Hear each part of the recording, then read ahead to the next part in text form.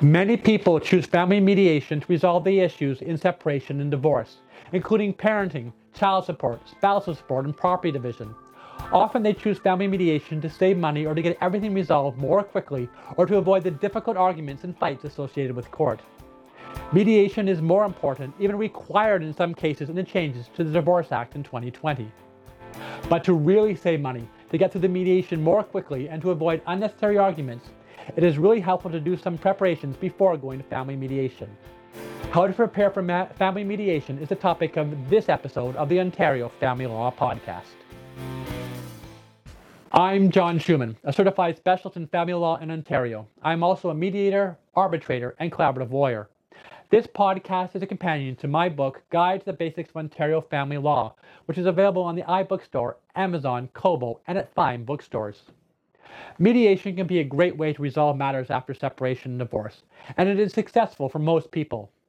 It is a process whereby the separated spouses or parents come up with their own solutions with the help of a trained mediator. But if you want to make sure you get the best possible results at family mediation, you need to go in prepared. A common reason separated parents go to mediation is to work out the parenting arrangements. This is because they know what is best for the children and for them, and their children are certainly worth the time, certainly more time than a judge with 40 matters on the daily list can provide. Working together and with the help of a mediator who is trained in mediation and in child development and perhaps child psychology or other children's issues, the parents come up with a parenting plan that is tailored to their specific children. But if you don't want to waste a lot of time and mediator's fees figuring out what children's issues have to be discussed at mediation and then resolved, you need to think about that beforehand. You also come off as a better and more committed parent if you know all the things that your children need to have worked out after the separation. One way to do this preparation is to get out your children's school calendar to see not only when they will be spending time with a parent, but also what events that have to be included in the plan for the children. It can also be helpful to have the schedules for the children's extracurricular activities. To make sure you include everything regarding the children and you avoid fights later on over things you forgot, or even worse, having your ex saying that you lost your chance to participate in some aspect of your children's lives, it is useful to get a comprehensive parenting plan checklist. The Government of Canada has one online, or you can get one from a parenting professional or a good family law lawyer. But how can you know if the arrangements you are making about the children or any other issue is appropriate? You need to know what the law says about your situation. You need to know whether you would be better off walking away than settling at mediation. You also need to know at what point what you're discussing is much better than you could ever achieve outside of the mediation. The resolutions between your best and your worst outcomes if you walked away from mediation is the range of settlements that are probably a good deal. The only way to know for sure if you are in that range is to speak about your specific circumstances with a lawyer. Finding out what deals you should accept and what deals you should reject is a good way to prepare for mediation. Mediators are not allowed to give legal advice, even if the mediator is also a lawyer. And the mediator cannot maintain impartiality if he or she is advising one party but not the other. Finally, remember you hire the mediator to get you to a deal with your ex, not to get you to the best deal for you, because a mediator cannot pick sides or advocate for one party. Consulting a lawyer before going to mediation is always a wise move.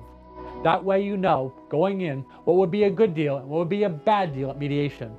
Not knowing that before mediation can actually destroy the entire mediation process.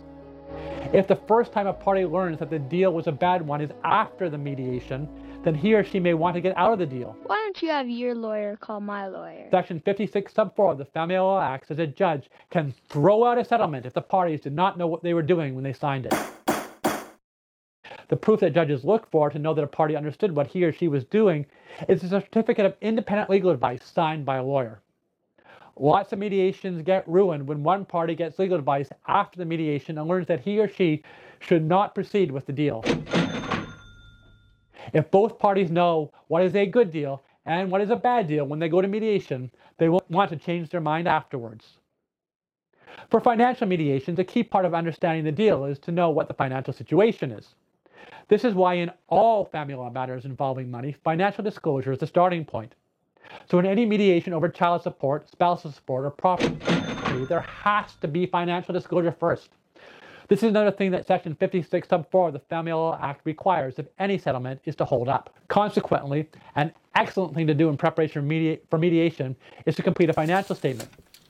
Use Form 13 under the Family Law rules if your matter is only about support.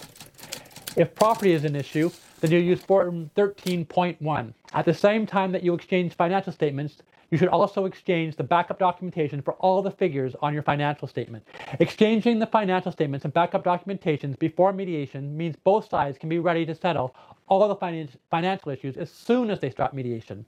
They don't have to wait to do it. They don't have to figure out what deals they are making or to do any homework or calculations after the mediation has started. Needing to do that can mean adjourning the mediation, perhaps for an extended period of time to get the work done. Having the financial disclosure done means that the mediation goes much more smoothly. The mediation will also go more smoothly if the parties are not using the mediation as an opportunity to be in the same room to work out their feelings about the end of the relationship, or perhaps the feelings that ended the relationship. Mediation is not couples counseling. If counseling will save your relationship, then hopefully the mediator or one of the lawyers will make the referral to a good counselor. If counseling will not save the relationship, but there are still a lot of raw emotions, then hopefully the lawyers or the mediators will make a referral to a divorce coach or a counselor to allow an ex-spouse to work through the emotional divorce, and then they can focus on the financial divorce and the post-separation parenting plan at the mediation. You are making important decisions about your kids and your future at mediation. You want to be making the best decisions, not ones that are clouded by unhealthy emotions. To summarize, here are some tips for preparing for mediation. 1. Speak to a lawyer so you know a bit about how the law applies to your separating family, and perhaps to learn about the mediator, or even which mediator would be good in your situation. At very least, get a copy of my book so you have some idea what you are talking about at mediation. 2.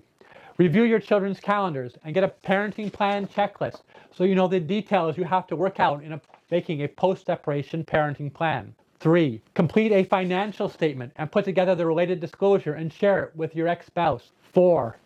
If there are still raw emotions, consult a counselor or divorce coach to help you with the emotional divorce. People who resolve things with their ex through mediation are almost always happier than those people who have their future imposed on them by a judge or an arbitrator. But to make sure you have a good deal and you don't just get walked on at mediation, you need to get prepared first. For even more great family law tips, get a copy of my book, Guide to the Basics of Ontario Family Law.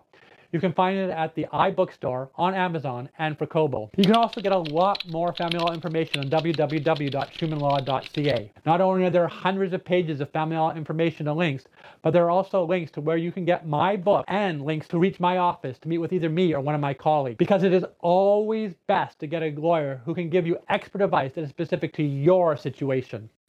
This is the Ontario Family Law Podcast. My name is John Schuman. I'm a certified specialist in family law who practices as a family lawyer, mediator, arbitrator, and collaborative lawyer in Toronto. You can reach me by calling 416-446-5847 or going to our website, www.deverylaw.ca. That's www.deverylaw.ca. You can follow me on Twitter at @SchumanFamLaw or check out my Facebook page. You can also check out the many other episodes of this podcast that cover a wide range of family law topics, or pick up a copy of the Guide for the Basics of Ontario Family Law, either as a paperback or as an ebook. Thanks for listening, and we will talk again soon.